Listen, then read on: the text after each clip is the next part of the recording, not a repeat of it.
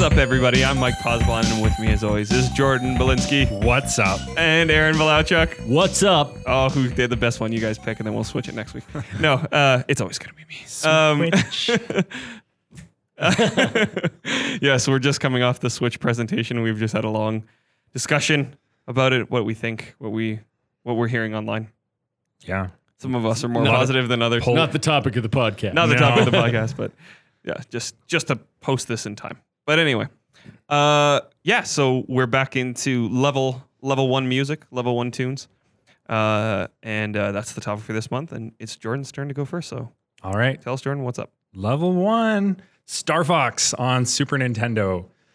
Came out in 1999 by Nintendo? co-developed Where are you going with this? co-developed with a company called Argonaut Games. Oh, that's a cool name. So it probably makes sense when I start talking about the Super FX chip, because you guys know about that. Yep. Most people do, but for those that don't, it was just an extra chip in the Super Nintendo that added that extra power. The Super Nintendo 3Ds. Yeah. Yeah, it was like, For well, making zooming happen. actually, I don't know. Wasn't if, it like, that wasn't responsible for Mode 7 effects No, too? That was no. a different thing. Oh, sorry. Yeah, I messed Yeah. up. I'm thinking about Mode 7. It's a different thing. Super FX is like the Super Nintendo version of blast processing. Yeah. Because actually, like I'm not an expert, but I did research this. I actually think the Super FX chip was not what made it 3D. So I'm going to run through just real quick, just a bit of backstory on Star Fox. So Argonaut Games was obviously a third-party developer company. They were working on developing 3D technology specifically for video games in the early 90s. And they actually came to Nintendo and said, we can make you 3D games. So of course, Nintendo in the Super Nintendo era was like, all right, show us what you got. So they actually flew out some devs. I think Argonaut Games, they were from England. So flew them out to, I guess, Japan. And they presented they had a presentation for Nintendo. Nintendo said, awesome, let's make a game. So this guy by the name of Dylan Cuthbert, he was one of the first developers for Argonaut Games to actually make a 3D game for Nintendo. And he developed a game on Game Boy. It's called X. It's a Japanese-only game. Don't want to go too far into that. So next, they said, okay, we have this new idea for a game, and they gave it the code name Super Nintendo or SNES Glider. And I guess that was the basis of Star Fox. But they could only get it to run at 3 frames per second. So I want to play that fairly version of unplayable. Pilot Wings. yeah. So they couldn't get the game to run efficiently. So nobody would buy a 3 frame per second game. So that's where the Super FX chip came in. They said to Nintendo for like $1 million or whatever, here's what we have in mind.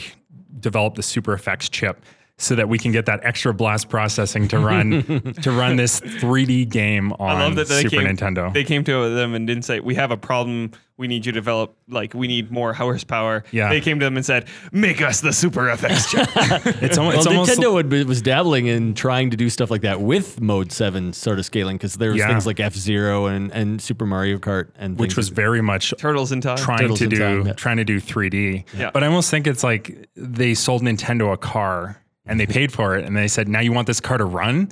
Well, we're going to need more money now that you've bought the car, right? Yeah, kind of. And it didn't turn out. Star Fox was like a huge disappointment. Everybody hated it. It Crashed, spawned no bombed. sequels. Yeah, it's awful. So just a neat little side fact about the Super FX chip. Like most projects, internal projects within Nintendo, everything has a code name, a development name. Like the Switch, everyone was calling it the NX up until recently. X going to give it to you. X going to give it to you. So the Super FX chip had its code name. It has an abbreviation. So originally it was called the Mathematical Argonaut Rotational Input Output. Which we should still call it, because that's great. That is a fantastic name, but internally they were just calling it Mario.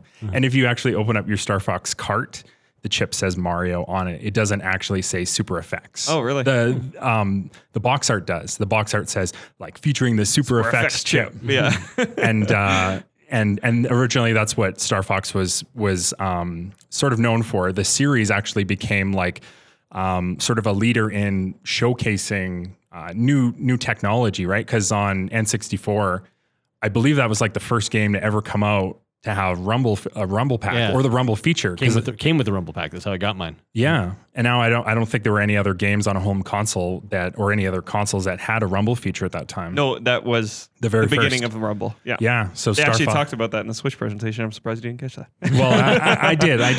They were talking about innovations. yeah. And And then the game we're talking about, the version on Super Nintendo, that was innovating with one of the first. I can't say it was the first 3D game because that I don't know. I know there was the one on the Game Boy that they sure there was developed. arcade stuff. Yeah, that too. So, but this was definitely a leader in that aspect for sure. Yeah, for sure. So going into the level itself, level 1, Corneria. Most people know this level. The soundtrack was composed by Hajime Hirosawa. Oh, that was good. Well done. I wrote it down in Phonetically? Phonetically. Good So I'm job. like, Good job. That's And actually I- smart. I should start doing that. well, and I probably wrote it phonetically wrong anyways. It sounded really good. We need a consultant. We need to. We need did. to- I'm gonna start calling my friend Hiro. Yeah. There's a guy I went to school with, Hiroyuki, and he's from Japan, and we became good friends in school. I'm gonna just start Yeah. calling him and being like, "All right, here's the 3 names. Give me the pronunciation." Get a consultant on the show. And we won't even say it. Just record him saying it, and then we can play it back. Yeah, exactly. I'm probably just gonna text him and be like, "Record your voice and send this back to me." Which would be great because then we should reference that name a ton of times during the podcast, and every time we say it, it just like bleeps us out with the Hiroyuki? actual Yeah. name. Yeah. Overlay with his voice. That's right. The interesting thing about Hirosawa was that this was like the main, like one of the only games he composed. Oh, really? Because I looked at his library of games and it was like this was the first big hit that he worked on with Nintendo, and then he left the company after. Oh, wow. So I noticed that I was listening through the different versions of Corneria theme throughout the series, and it's different. It's very different on the N64. I don't think it's the same at all. And a lot of that has to do with the fact that the composer on Super Nintendo left. So his entire soundtrack, they had Koji Kondo and another composer working on the rest of the series going forward. So it would make sense that they would continue on with the Koji Kondo versions of these new songs Yeah. versus what they came up with on Super Nintendo. But I love the Corneria theme on the Super Nintendo version. I think that's my favorite Star Fox song in the whole series. It's But great. Yeah. it is pretty good. I've never played the original Star Fox ever. No? I've played it, but I don't own it. My introduction to the series was Star Fox 64. Well, so- and one time I was with my friends and I was like, the first Star Fox, the one on 64. And my friend like shot me this evil glance. He's like, "That's not the first one." And I was like, "Sorry, I forgot about the Super Nintendo." you're like those Zelda people who think that Ocarina of Time was the first. well, Get out. it's funny because like I say it like that. Yeah. I'll say. Like I'll just say Zelda, and Steph knows what I'm talking about, Yeah. right? She like my girlfriend will know. She's like, "Oh, you mean Ocarina?" But yeah, Well, Like when I talk about Metal Gear, I'm not talking about Solid. yeah, you're talking about Metal Gear, the Yeah. Nintendo version. Well, you guys know what Star Fox on Super Nintendo looks like. Oh, yeah. What- Yeah, do you think that holds up today? Like pixel graphics, I find they hold up a lot better than early like N64 graphics. Yeah. But Star Fox kind of falls in the middle. Because it's almost like pixel 3D in Yeah. a way, where it's doing polygons, but they're so low resolution that Yeah. they're Yeah. pixelated, right? Well, when I first saw Star Fox, I didn't like it because I didn't understand that this was early 3D. I just like, why are there a bunch of ugly triangles and squares floating around? I know that like in arcades actually, and this might be before Star Fox, but there was Star Wars games, like those big You're talking about the cabinet vector. games. You're talking about the Vector- vector yeah. one. Yeah, that were vector, so look sort of Star Foxy. Yeah, those came out way earlier than Way Star Fox. earlier. So it kind of, I never played those, but like when I go back and look at it, but in terms of holding up, I don't know. Like You never played those because those Star Wars cabinets with the vector graphics that totally holds up today. I Does love it? that game. Okay. Yeah. Well, and there's the home console, the Vectrix, which Yeah. was specialized in those graphics. And it kind of puts me like when I look at Star Fox in like the original now, it puts me in mind of like the Virtual Boy and stuff like that. Almost Yeah. like that sort of 3D where it's like that we were the baby steps of 3D. You know what I mean? And there was actually going to be a Star Fox game on the Virtual Boy, but it got canceled. Yeah, when the Virtual Not- Boy died not after 8 games. surprisingly. Yeah. But let's listen to some Corneria music, and then we'll come back and chat a bit more. So Star Fox 1993, here's the theme to Corneria.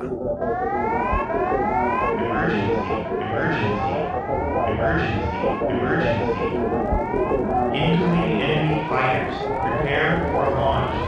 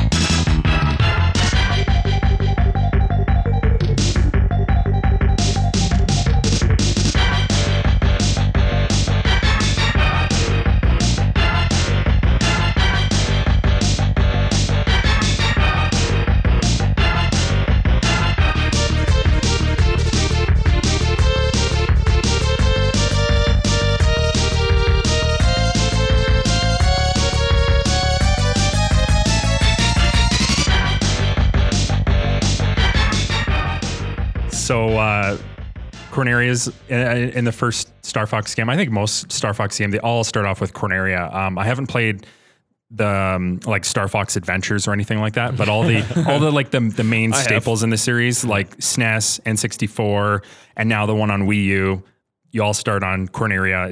It's your home base, and on the Super Nintendo version, you're actually defending it as you make your way to Planet Venom, where you're going to fight Andross. Yeah. You know, what's funny about Star Fox is they come full circle because the new one looks just like, triangles and, really blocky circles and things like that. Funny because they didn't actually try to model the ships to be any more futuristic. They kind of like retain a lot of that. That R-Wing has never model. changed shape. It's like harsh angles that you could cut yourself on. Yeah. It's because it's so fast. I actually tried to buy the new Star Fox game last week.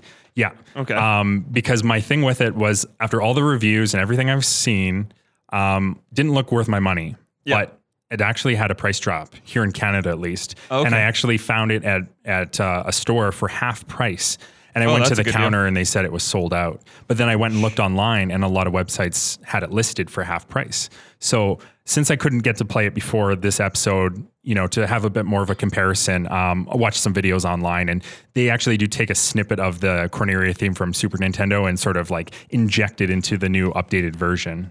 But much like all the other Star Fox games, it's sort of, you start on Corneria, defending your home base, make your way to Planet Venom to fight Andross. And actually, that's one of the things that sort of disappointed me with the new Star Fox Zero was that they're retelling the same story from N64 and then Star Fox on the 3DS or the DS. Mm-hmm. It's like they just keep doing the same game. Well, it's their, that 64 one. Go ahead. Oh, they tried to do something different, and we got Star Fox Adventures. Yeah. So, I think that's why it's like, okay, obviously people didn't like this, so let's go back. But when I want something different, like I just mean story wise, because the game can play out exactly the same. But I mean, there's so much backstory in Star Fox for such a simple idea, and yet every game we get the same story. Like there's this huge backstory. And this is actually what I had hoped when I heard the name Star Fox Zero, making it sound like a prequel. I had really hoped that it was going to involve James McCloud, who is Star Fox's dad. And we know that there's this backstory for even as far back as the first game that the original team was James McCloud, Peppy Hare, who's now with Star Fox, and Pigma. Higgs. And on a mission, they find it's found that Pigma betrays Star Fox's dad, and that leads to the cause of his death. Yeah. And I'm like, that would be an amazing game. Like, that's true. That would be super cool. Maybe you play as James, or maybe not. Maybe that's just part of the story. And then you should totally play as James. and then you sort of like start off on Star Fox on his first missions. You know, something like that would be really cool. That would be cool. And that's pretty much it. I just had. Go ahead. I was just going to say, so Nintendo, if you're listening, and I know you're listening because you're one of our best listeners, is make that game. Make the that prequel. game. Yeah, make the prequel. Yeah. I feel like they lost an opportunity with that. With Zero. For sure.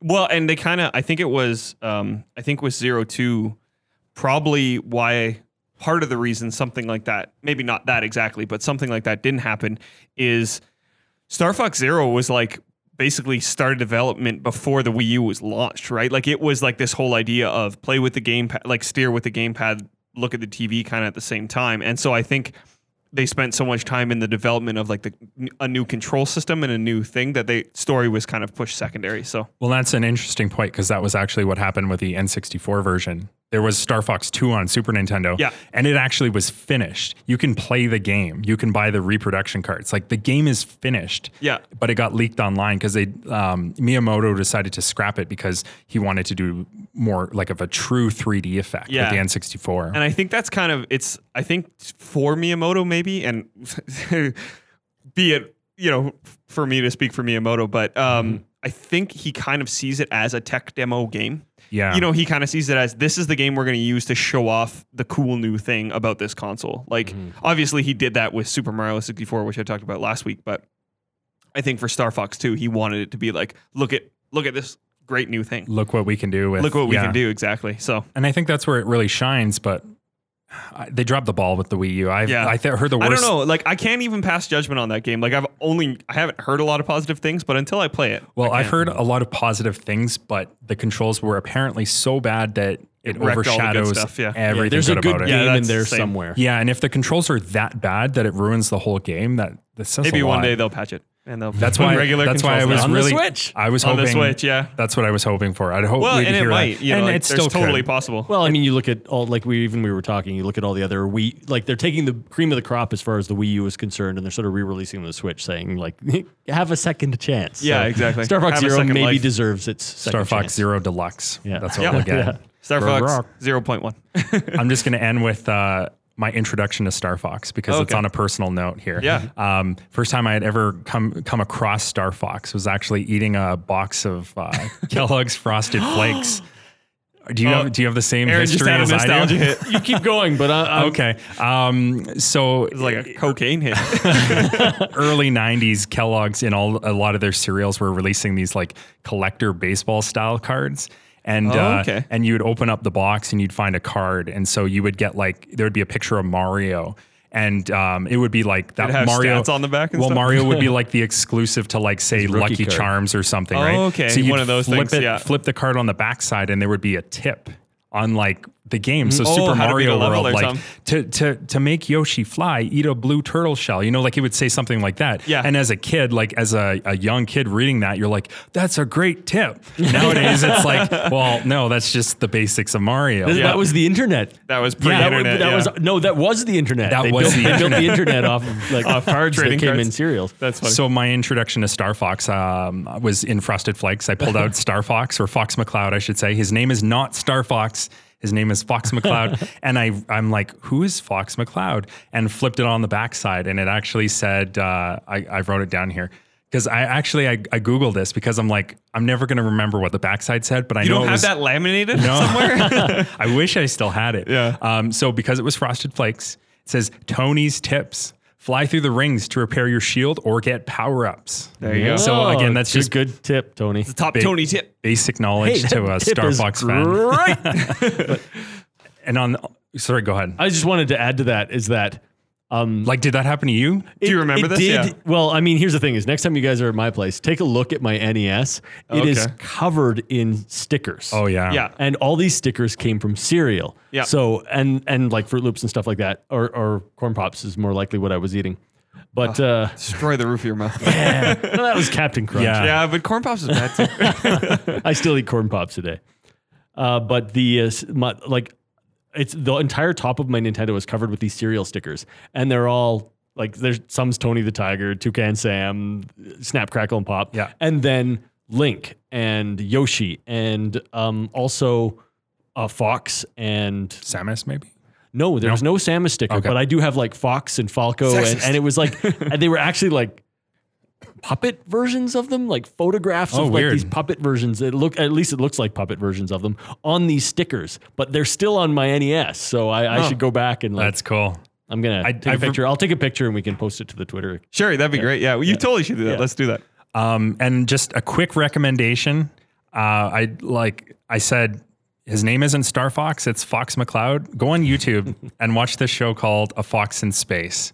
It's a fan project. It's based off Star Fox, and it's hilarious, awesome writing, great animation. That's all I'm going to say. Check it out. Right on. Cool. All right.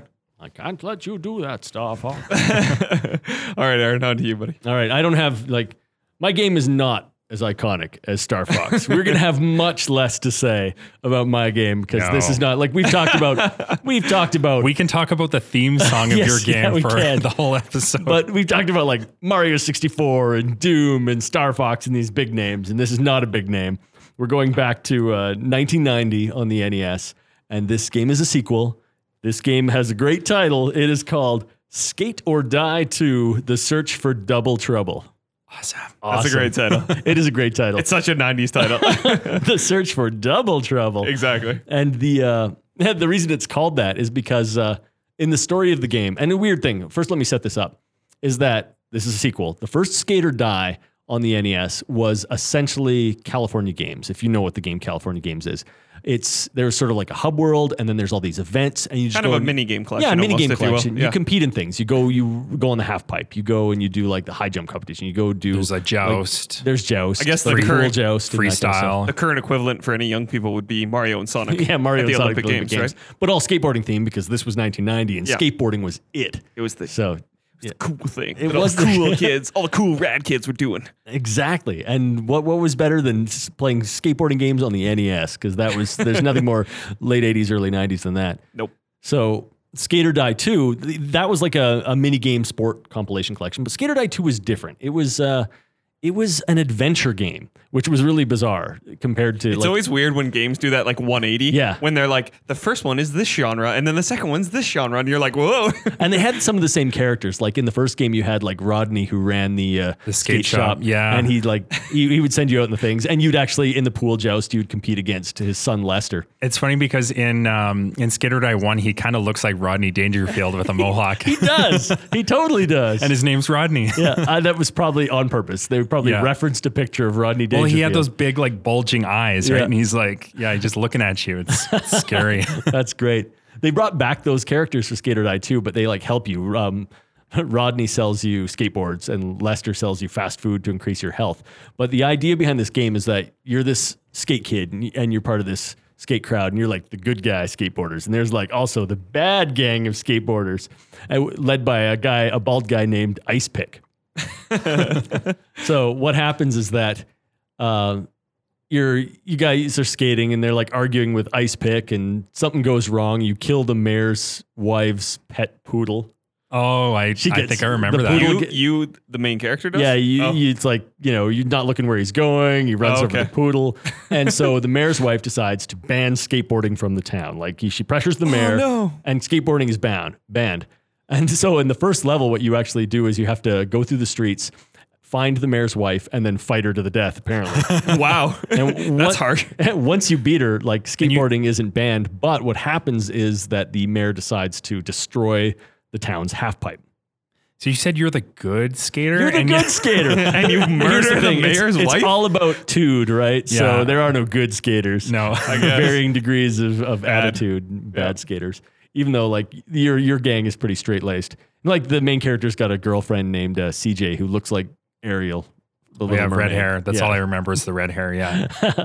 And so what happens is after the half pipe is destroyed, they decide to because they didn't have a permit. That was the thing. So what you have to do for the rest of the game is like you have to get a job, collect money to buy a permit, and then you have to like the permit gets blown away in the wind. It gets like shredded by a fan and blown away in the wind. You have to like go collect those parts. You have to raise money. So the whole point is to build a new half pipe.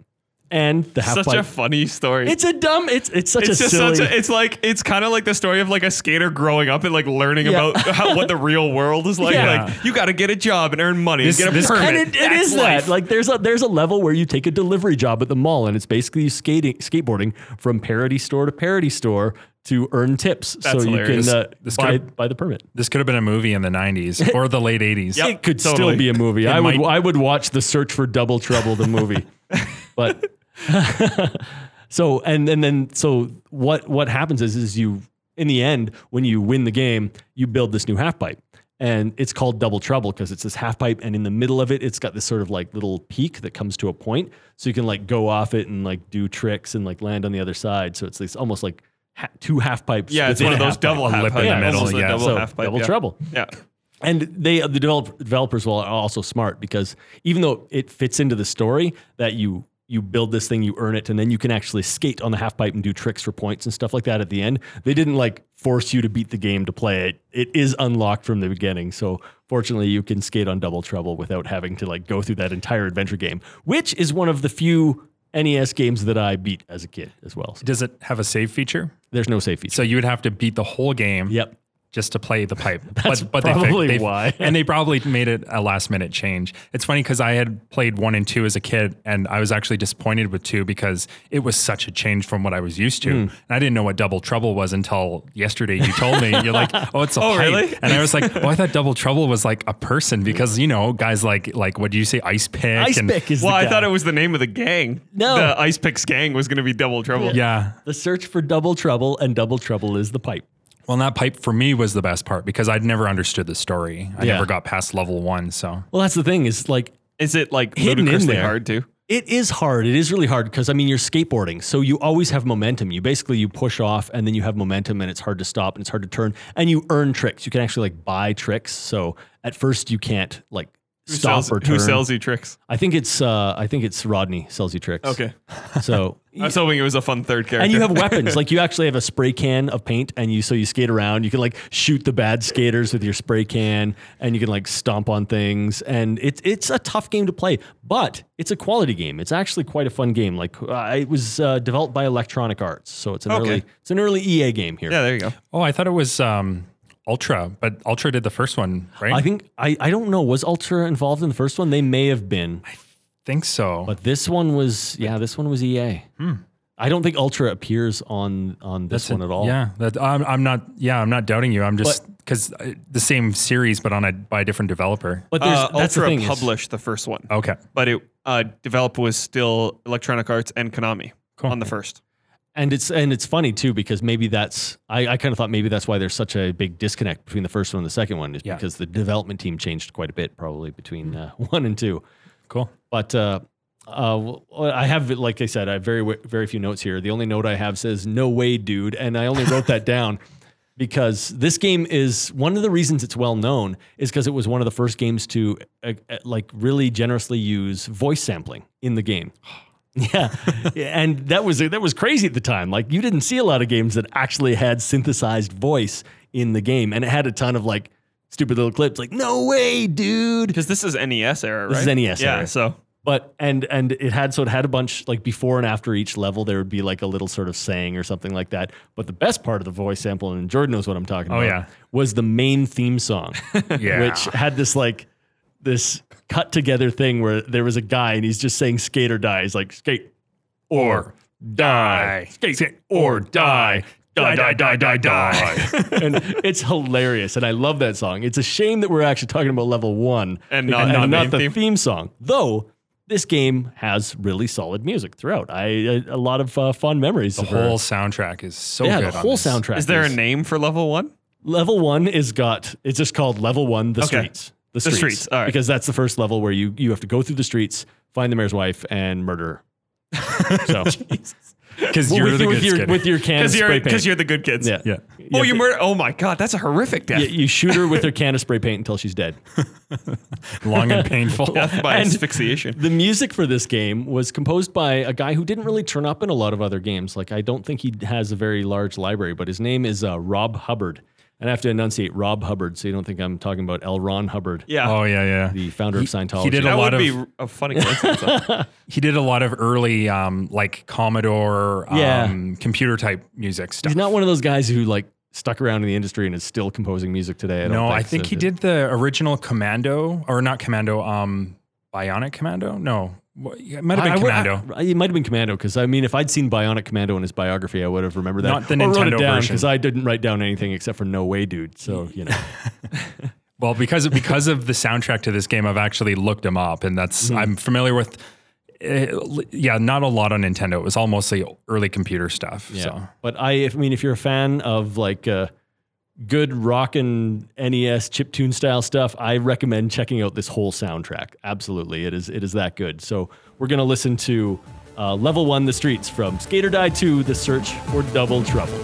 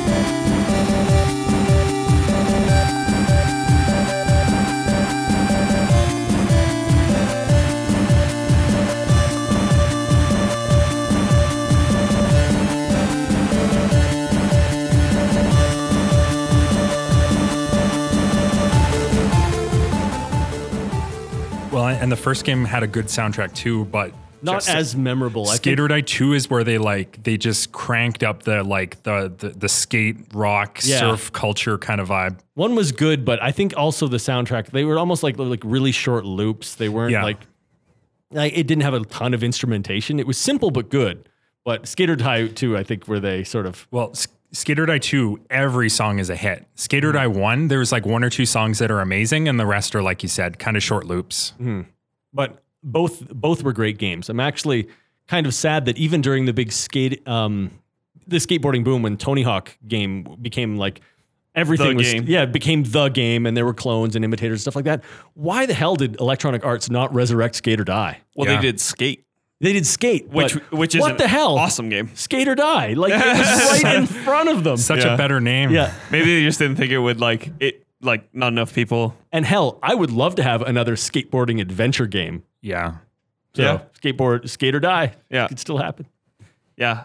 So my only Skate or Die stories actually comes from when we were over at your house one time, and I think we played the original. I don't think we played 2. We might have played both, but all I remember was you guys brought it out and you were like, "Oh yeah, this game's awesome," and I was like, "Oh okay, well I've never heard of it, but let's give it a go." And you guys both played it. You played the half pipe level, I think, a couple times, and you were just both of you were just total muscle memory, 1080, blah blah blah blah. And you hand me the controller. I couldn't even get up the half pipe. Oh my god, it's I was hard. one of my most embarrassing gaming moments of all time because I was atrocious at that game. I always found that in these games, it was really hard to do momentum and turning and things like half pipes, because I think about other games that did half pipes. Skater Die 1, Skater Die 2 both did half pipes, and California Games did half pipes. Yeah. And all of those games are notoriously hard. The half pipe is the worst event to actually do. Oh, so you guys gave me the hardest thing to start with. Well, and the other Thanks a thing too lot. is in Skater Die 1, and you could play most levels, and a lot of them were sort of downward scrolling levels. You start at the top of the screen and you would travel downwards. And I had to switch. There was normal foot and goofy foot, and goofy foot basically reversed left and right. So pushing, it was sort of like flight controls almost, where you push one way and it's going the other way. Go the You're opposite. pivoting an Yeah. axis, right? So I had to switch it to goofy foot. My brothers always kept it on normal, and it baffled me because if I tried to play on normal, it was a mess. That's how It's I kind of played funny was how your brain normal. breaks on that Yeah. stuff, right? You played normal. Yeah, I played normal too. couldn't do it. Yeah, I don't know. It's but it's just real life, right? Yeah. Snowboarding. If I try and ride normal, I can't. I just fall. Yeah. But if I ride goofy, I'm good all day. Yeah. And it's just that's the way your brain is wired. You Yep. can't, you cannot learn the other way. Exactly. You either are one way or you are the other way. It's like people who play flight sims and stuff with inverse controls. I Well, can't I do have it. to. I have to play if I'm playing Or a flight Halo. game, I Yeah. have to basically set up my controllers that day. So pushing up, flights down. Yeah. That screws with me though. I can't do it. The first thing I do to this day when I play a PC game is invert y-axis controls. Yeah. I have to. Yeah. Even Star Fox had that. Yep. Maybe Yeah. maybe whatever Mike's talking about has inverse controls too. No, not really. The only personal story I have with Skate or Die is with the original one.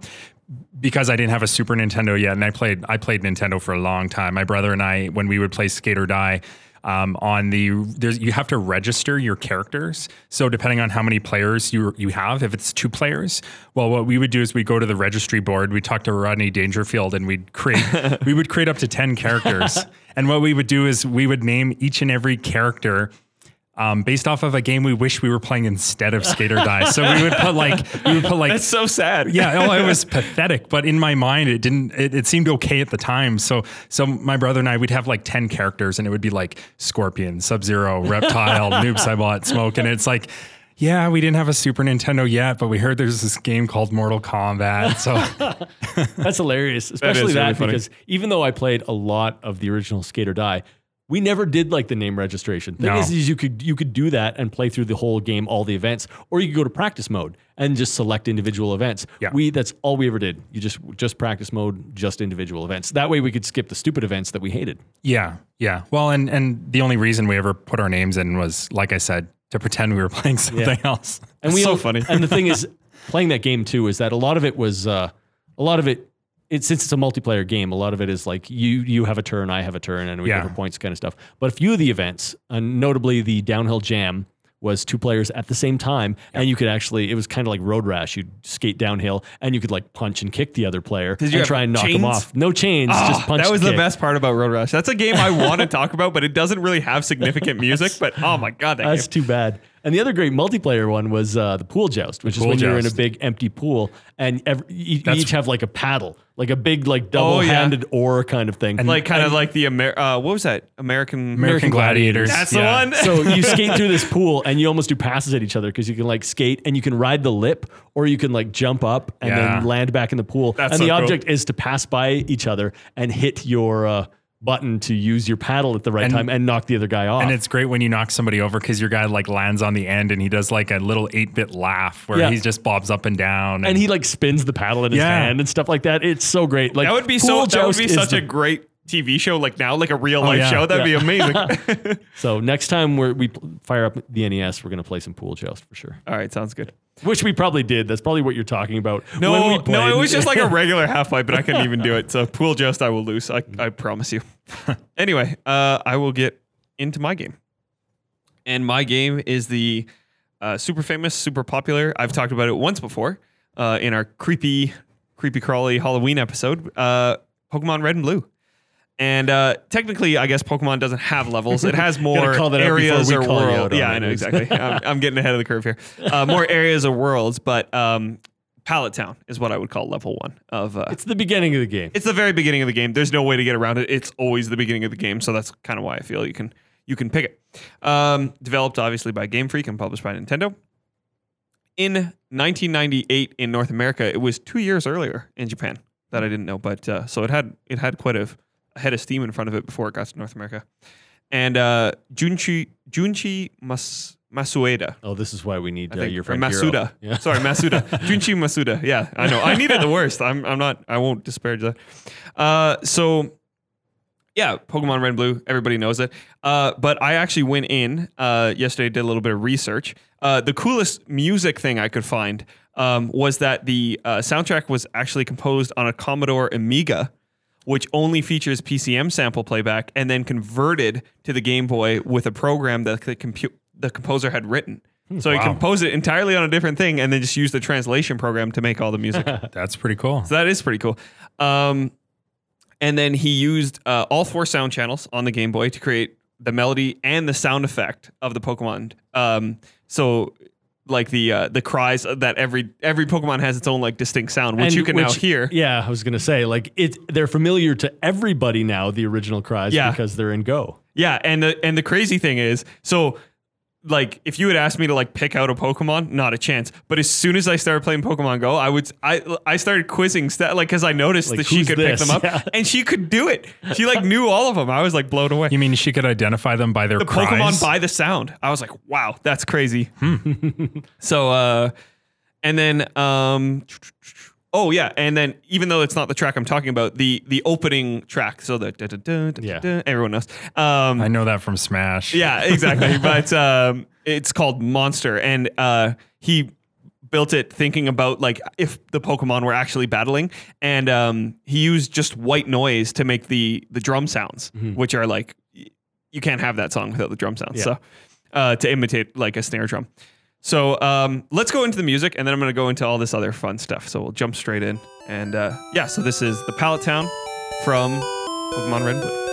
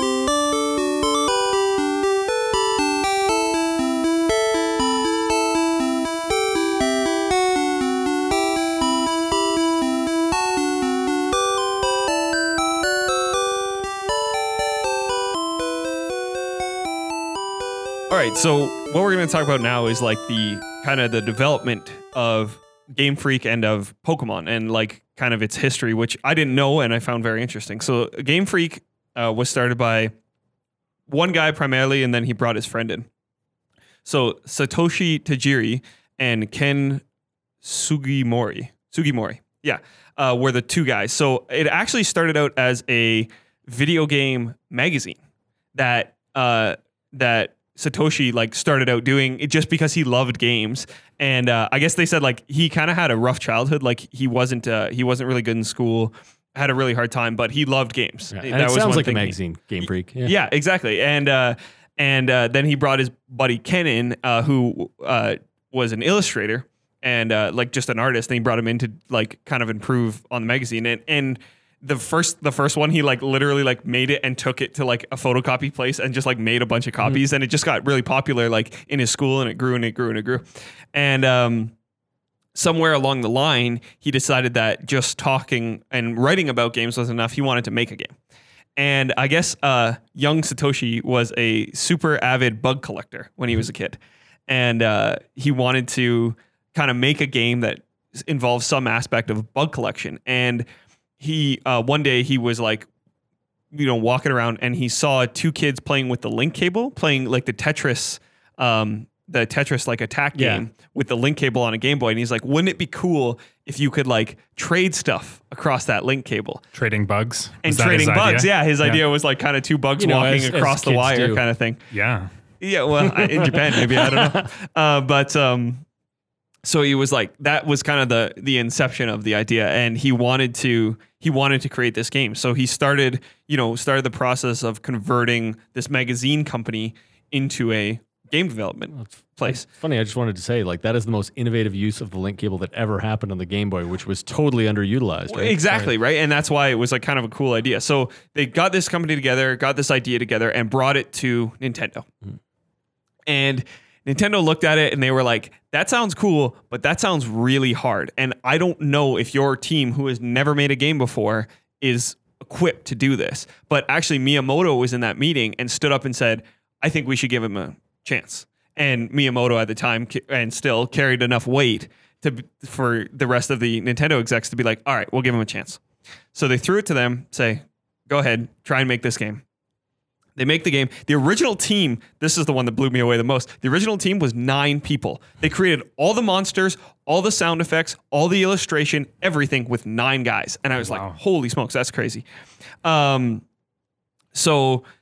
Miyamoto was there. He was kind of helping him along in the process. But basically, like, it was like Satoshi, like, this was his passion project, right? This is the thing he wanted to do more than anything else. And he just was driving it forward, even though they just couldn't do it. Like, there wasn't enough experience. They didn't have enough time, enough money, to build this epic thing that no one else had ever done before, right? They're trying to break new ground. So do you know if they pitched the idea with bugs in mind, or if they had already moved on? Yeah, no, they had already talked about like so it was always like Pocket Monsters. It went through a bunch of different names early on. That it wasn't Pokemon. It was like there was like different Mons and stuff like that, but it was little monsters. So I mean, like Caterpie was like the first one ever designed. Probably. Yeah. I mean, when they presented to Nintendo for the first time, it was already monsters. Okay. So, and they already had like a lot of the designs and stuff like that. Cool. And so basically they ran out of steam and they had to put the game on hold. Satoshi said, I'm not going to say it's never going to happen, but right now, like, I need to give my people money so they can feed their families. Like, these people, like, a lot of the people like near the end were working for no salary.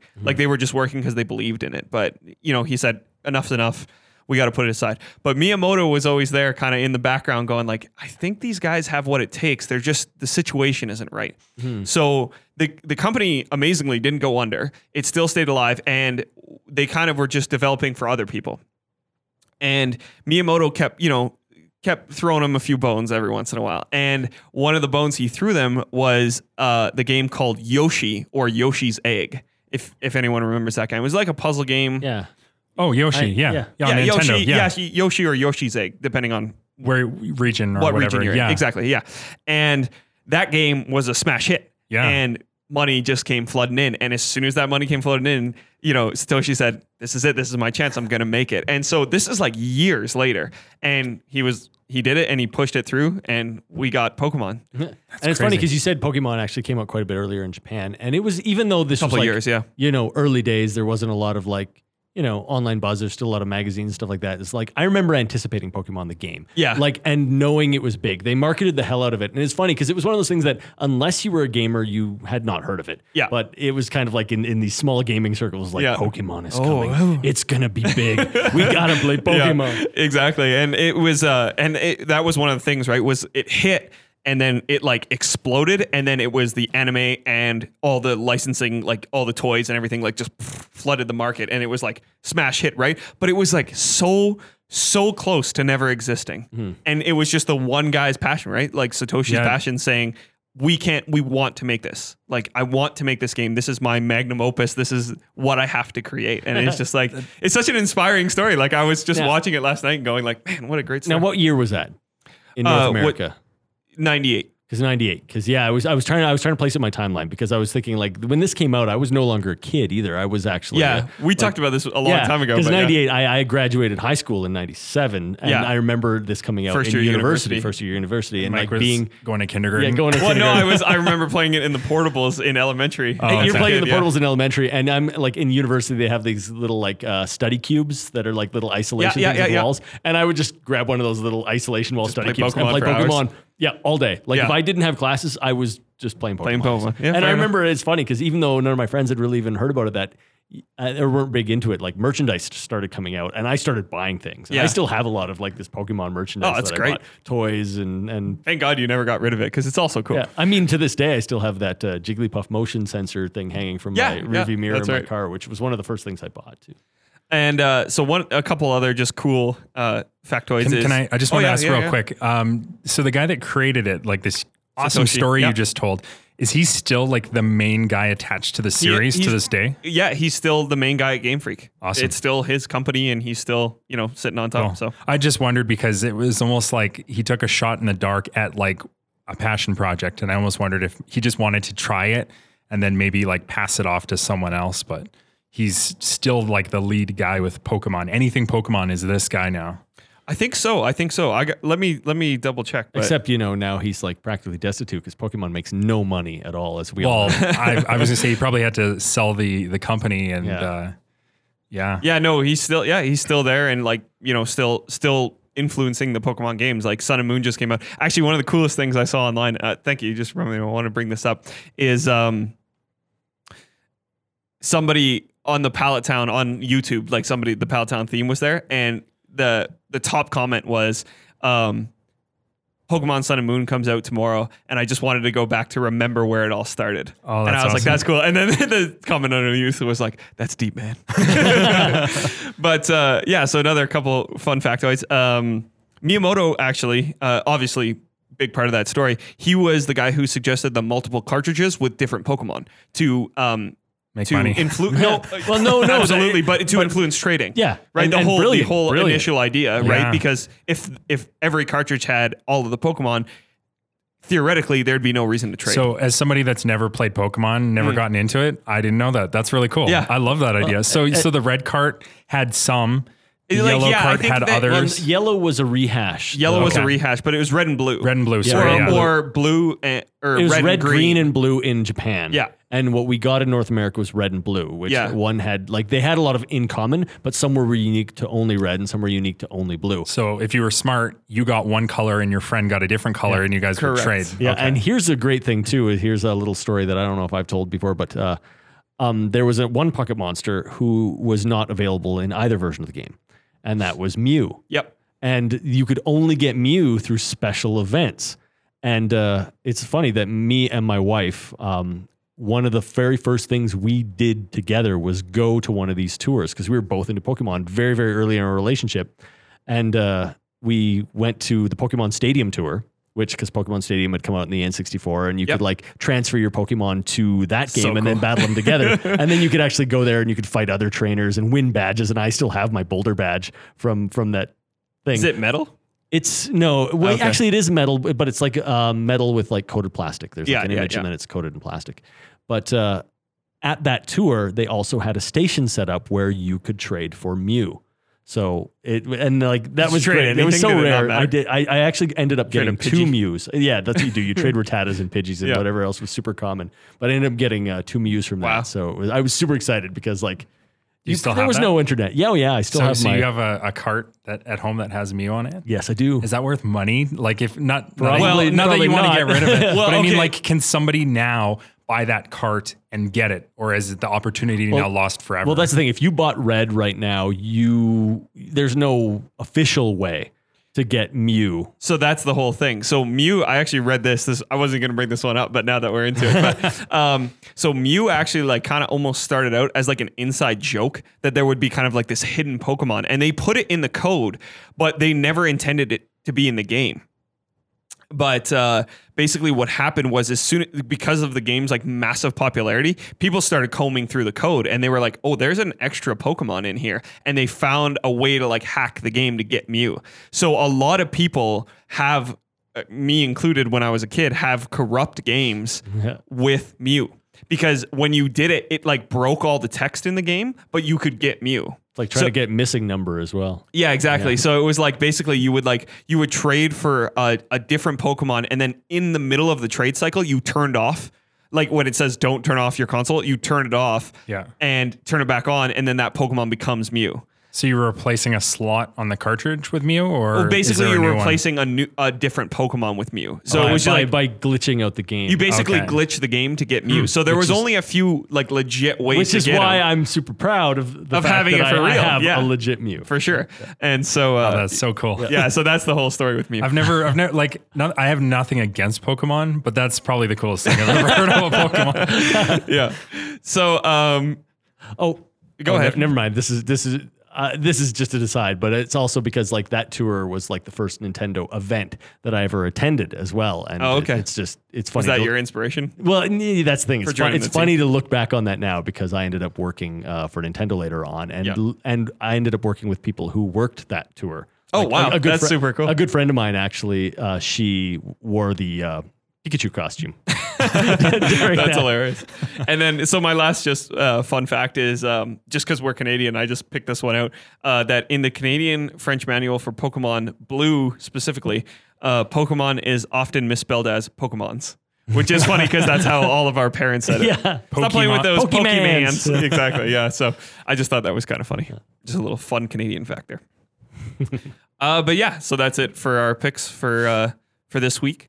And then I guess it's time for me. What have you been playing? Yeah, there you go. Jordan always fills in for you. What have I been playing? So I've just had a really busy month, so I haven't been playing much new stuff, but I'm going to go back to one I've talked about before, just because I played it recently and it was awesome. And that is Overcooked, because the month we ran that contest, the person didn't pick Overcooked, so I'm going to put it back in the pot because I honestly think it was one of the best games of last year. Well, and it's super fun. I've played it since you've last talked about it. Oh, did you buy it? Well, no, but I mean, when the first time you talked about it, I'd yeah. only heard it was good. That's right. But now I've played it at your house. Yeah. And I can back you up. This game is great. It's one of the best local multiplayers you'll ever find. Yeah, exactly. And I wanted to bring that up too, that we played it together. So, yeah, so I'm going to throw Overcooked back in the pot. Have you played it yet? No, I haven't. Oh, man. All right. Well, Aaron's going to get in. We're going to have another game night. We're going to play I'm it. going to but- enter the contest. Yeah, exactly. You can enter I'll the win. contest. Well, it's like that. I don't want to steal it if you're. No, go, still go, there. go. It's like that. That aggressive like competitiveness you have with something like, you know, in the like they call them the relationship ender type games. Like you go back to like Chippendale Rescue Rangers where you Yeah. throw your. It has that sort of energy where you're competing. Yeah, It's the game where fun, you though, hate because- the people you're playing with. Yeah. Well, that's what the Four best swords. part of it, though, is that it's so close to that, but it's not quite, because you have to be competitive, or you have to be It's a cooperative. cooperative game, Yeah, right? yeah. because you're literally tripping over each other to do the job. Yeah. But if you communicate, and I mean like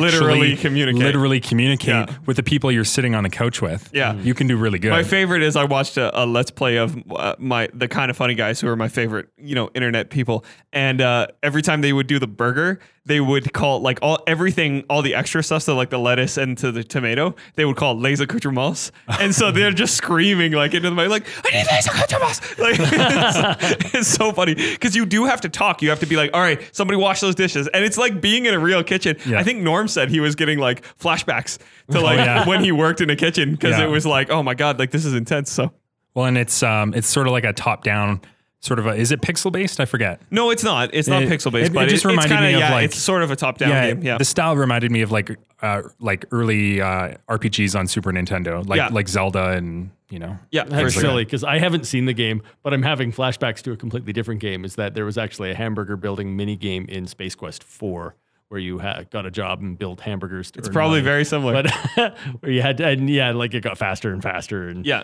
yeah. So that's where they got the idea. Space Quest 4. maybe and maybe they got it from Burger Time. I was going to say Burger Time too. Yeah, but you're original. not just making burgers. Sometimes you're making soup. Sometimes you're making fish and chips. I don't know all the other fun yeah, things the you can make. That deep- fish and chips level. Is You're awful. like trying to operate a deep fryer that's like sliding on ice, and Yeah. there's like extremely dangerous. There's penguins running around. It's a good game. But it's a great game. So I'm going to throw that one back in the pot just because I think it's so fantastic. And In a pot. back in the there you go. Oh, a pun, and I didn't even mean to do it. But yeah, so that's it. And yeah, so we'll roll into the contest. The way you win that game, or Sonic Adventure 2 that we talked about last time, is hop on to Twitter and give us that retweet on any one of the 3 tweets Monday, Tuesday, Wednesday for SoundCloud, iTunes, or Google Play. And I just tested the Google Play functionality, and it works great. So if you're on Android, feel free to subscribe there. And yeah, just pass us that retweet for an entry, for a bonus entry. Leave us a review on iTunes or a comment on SoundCloud. And like we always like to say, your odds are as good as 1 in 1. Because yeah, that's how many retweets we get. But yeah, and I'm always looking for people who I know are listeners. So if you're a listener and you hash that retweet up there, you got good odds. Yeah, so that's it for this podcast, and we will catch you next week.